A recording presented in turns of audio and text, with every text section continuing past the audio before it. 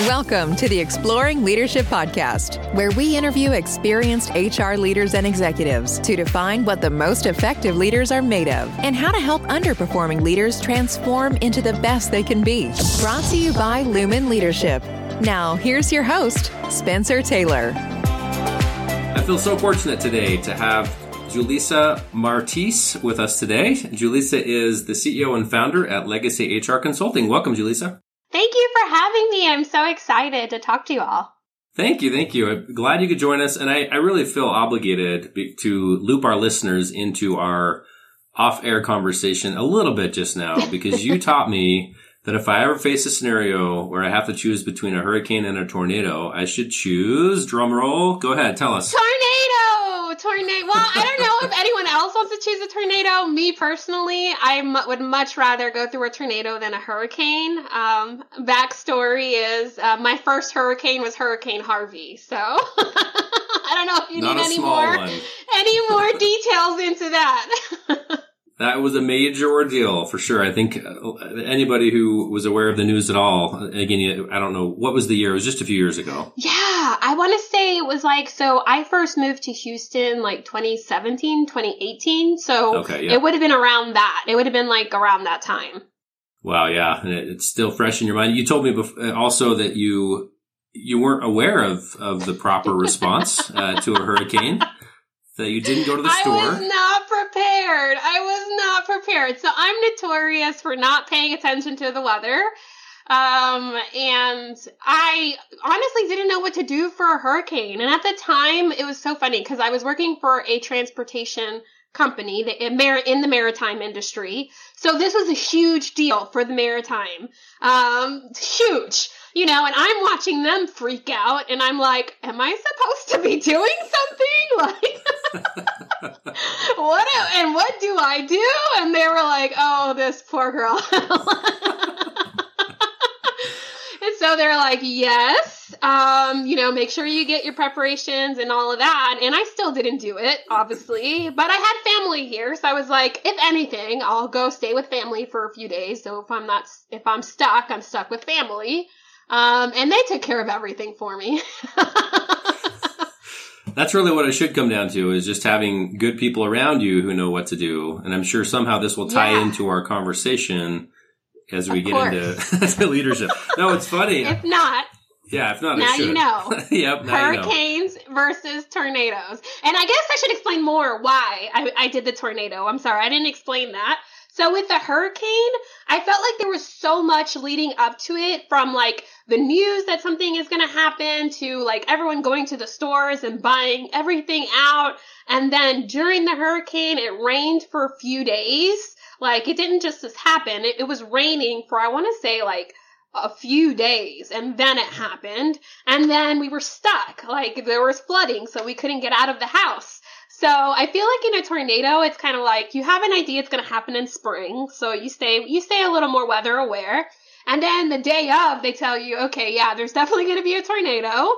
And then it happens or it doesn't happen, and then you move on. I felt like with the hurricane, it was just everything leading up, the build up, during, and then afterwards. It was just, I felt like a tornado. They're both awful. Let me be clear. They're both awful. I wish that on no one, but personally, I felt like the timing and how quick the tornado was versus the hurricane, I preferred that.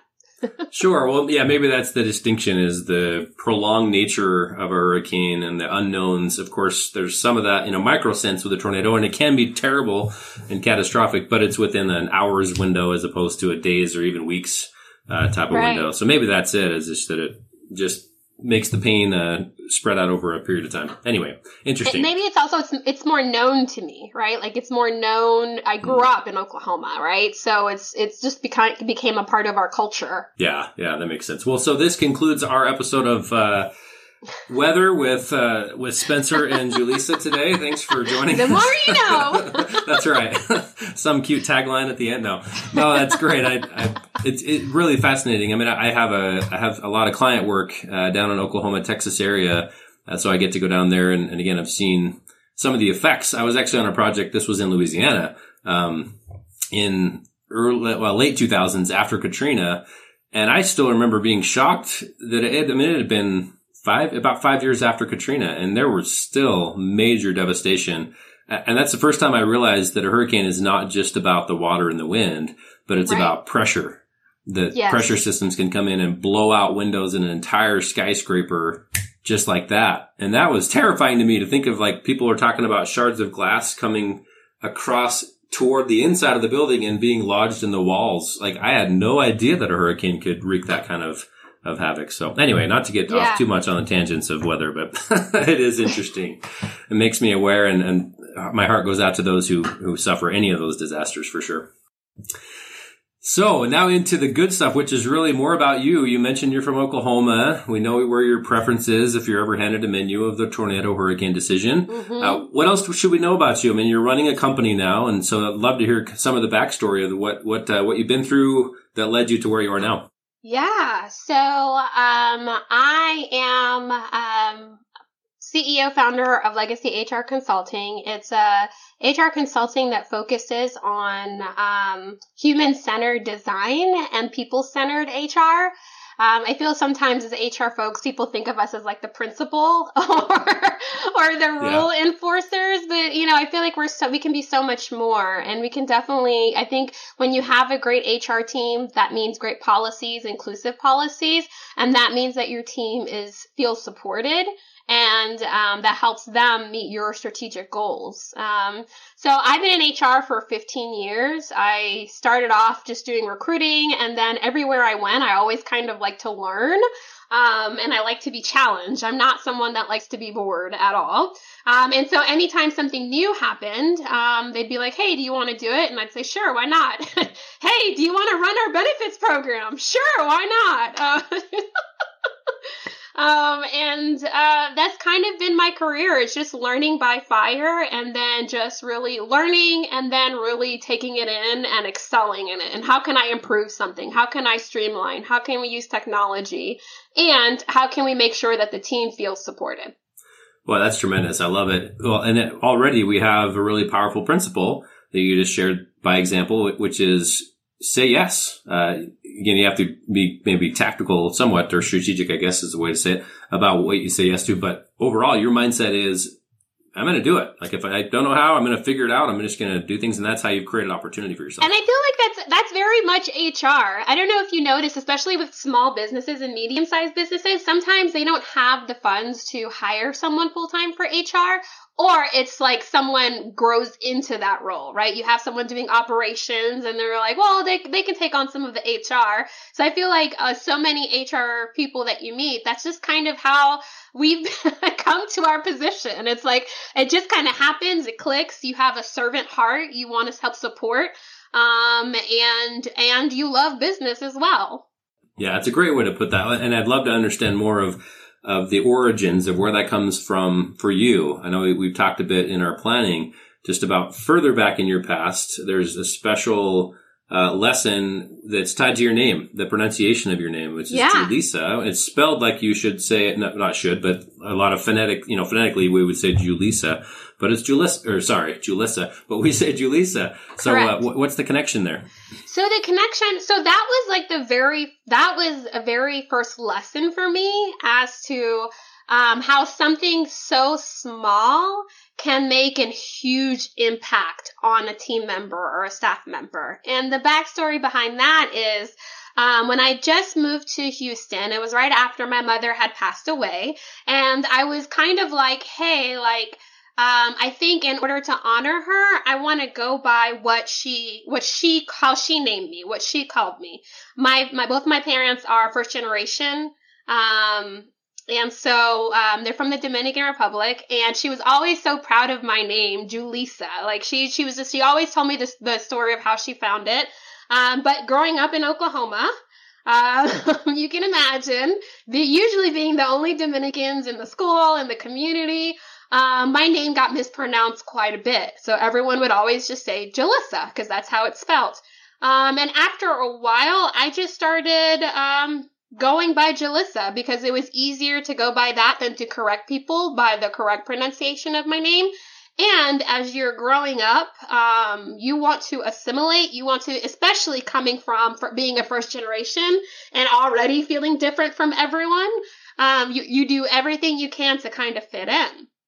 So as I started to grow, and I started to kind of realize like, hey, like I really want to be my authentic self. I'm tired of like fitting in and assimilating and being that person that I think everyone wants me to be.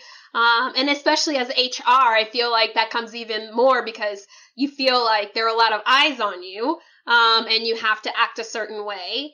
And so as I was moving to Houston, I was kind of struggling with what should I call, should I go by Julissa or should I go by what everyone's always called me, Julissa? And my boss was with, my first day on the job, she'd asked me, she was like, what do you want to be called? And I hesitated. And she picked, who hesitates on their name, right? I can only imagine what she was thinking. Like, and I hesitated and she caught on to that hesitation. And she's like, what's going on? I was like, okay, hey, I said I want to be my authentic self. So let me just put it out there, right? Let me just tell her what I'm thinking, what I'm really thinking right now, what I'm struggling with right now.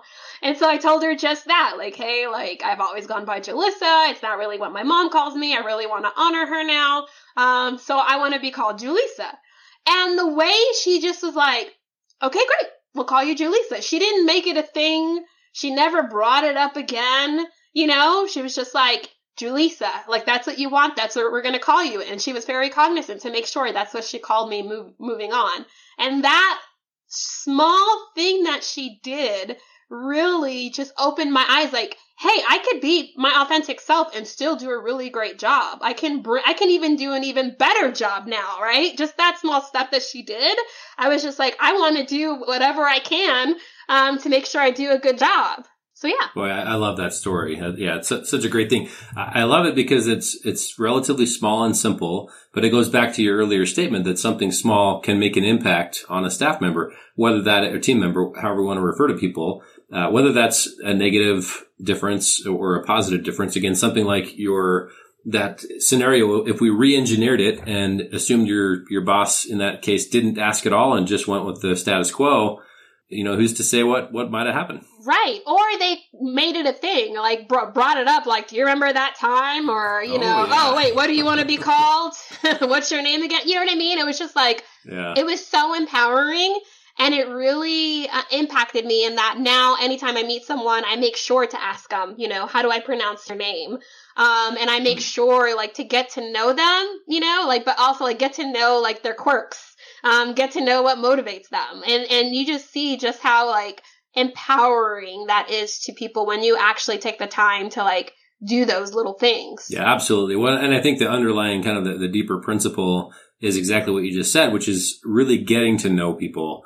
Like not just looking at them as an asset to be leveraged, but looking at people as the valuable, unique, like snowflake, right? I mean, every person's different. Everybody has their characteristics and strengths to share with the world, and being able to draw those out and create an environment where they can share that as opposed to just kind of living within the status quo. That's a huge difference between those two. Absolutely. And, just like I said, that small act impacted the way I handle other people. And I've noticed, and it also allowed me to bring myself, my quirky self to work. And that empowered me. I started seeing like just how more effective I was and how I was able to motivate people and really how people trusted me because they knew like I'm bringing all the faults, I'm bringing the successes, I'm bringing me.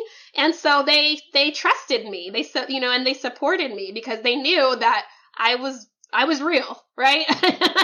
I was real, the good and the bad.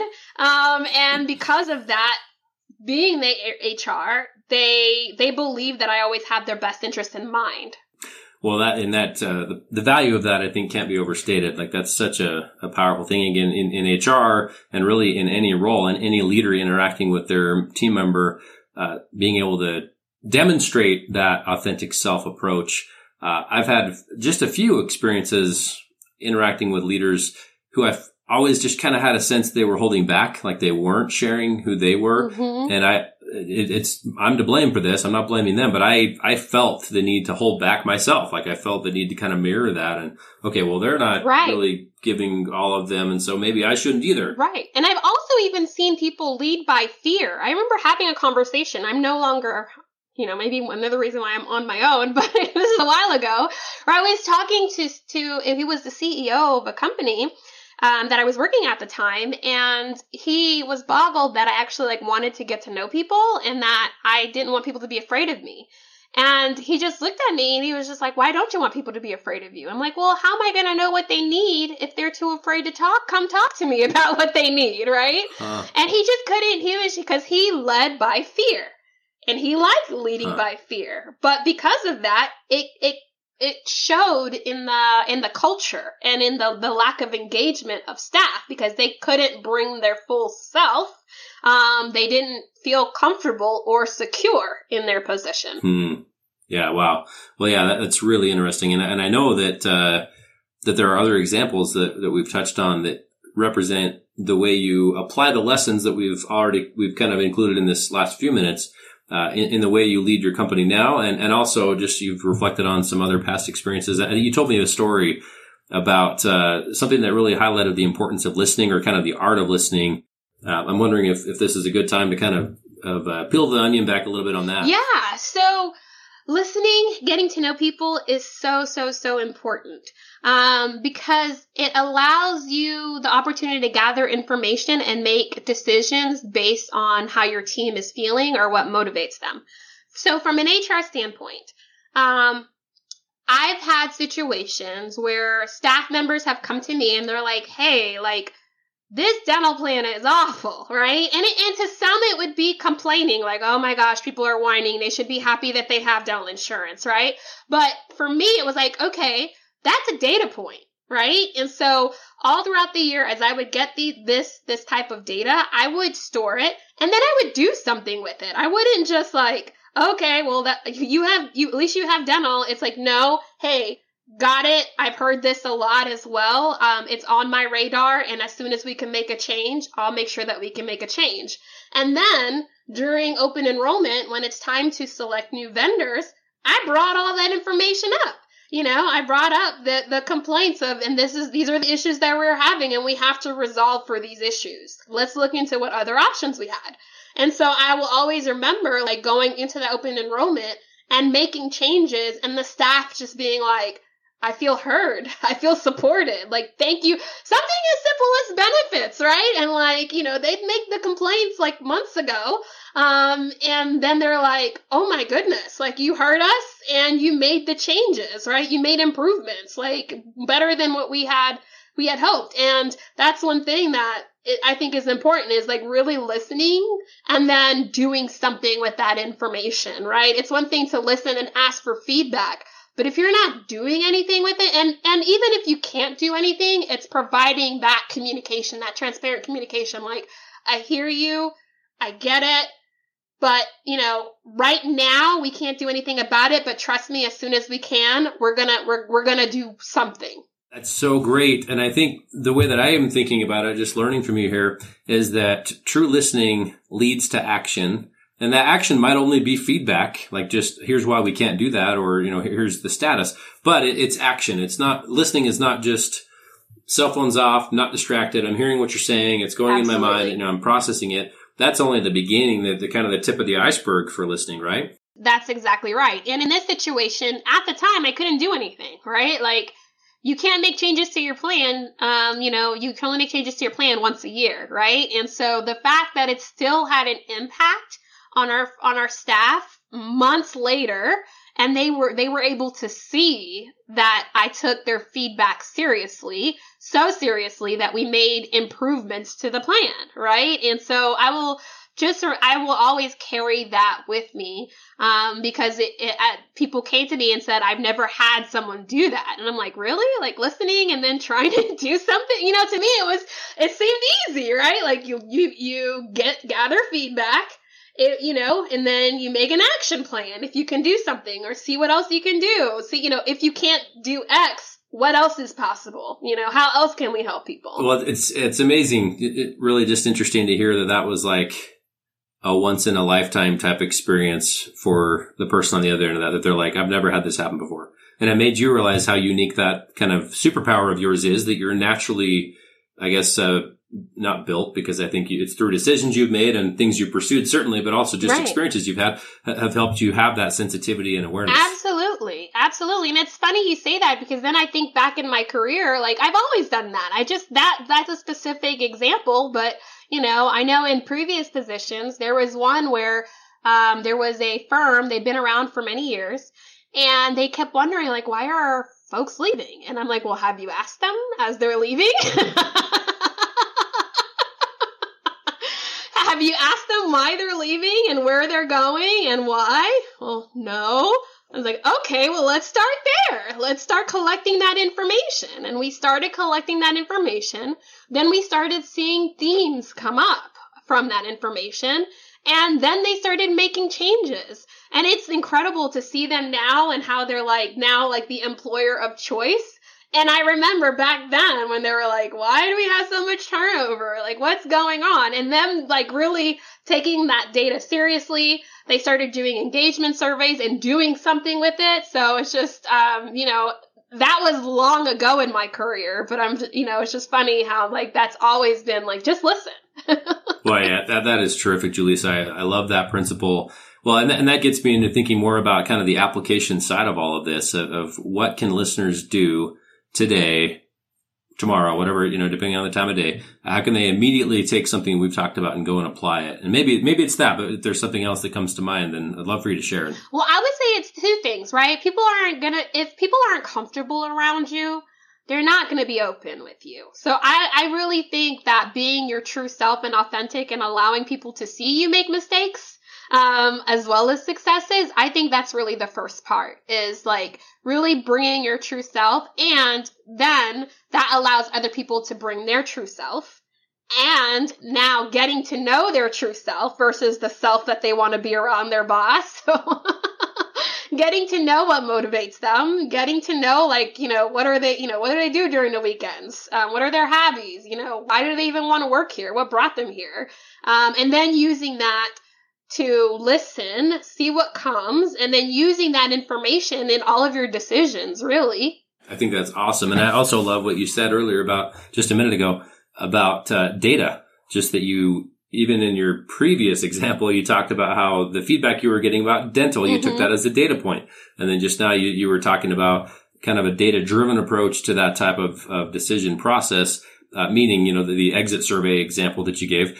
So maybe a second layer of the action challenge could be, if you're wondering why X is happening, like why a certain behavior is happening, and behaviors are only really done by people, not by companies, then the follow-up would be, have you asked them, right? Have you inquired and looked at the data and listened and then taken action? Absolutely. Absolutely. And I think with data, it's that, everyone loves the quantitative, the numbers, right? Everyone loves the hard facts. But I think it's also important to think of the qualitative, the more subjective, what are people saying, and are there specific themes in what they're saying that relate together, right? If people are leaving and everyone's saying hey, the capacity, the workload is too much, then hey, that's a data point, right? That's okay, we probably need to take a look at that if everyone is referencing that or their themes coming up with that. Yeah, no, I love that. And to me, the implication there also is that it may take more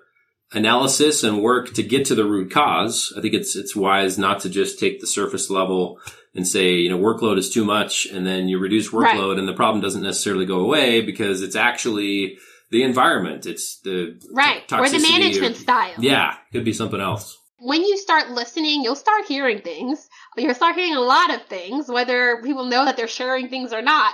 And you'll start to put two and two together sometimes, right?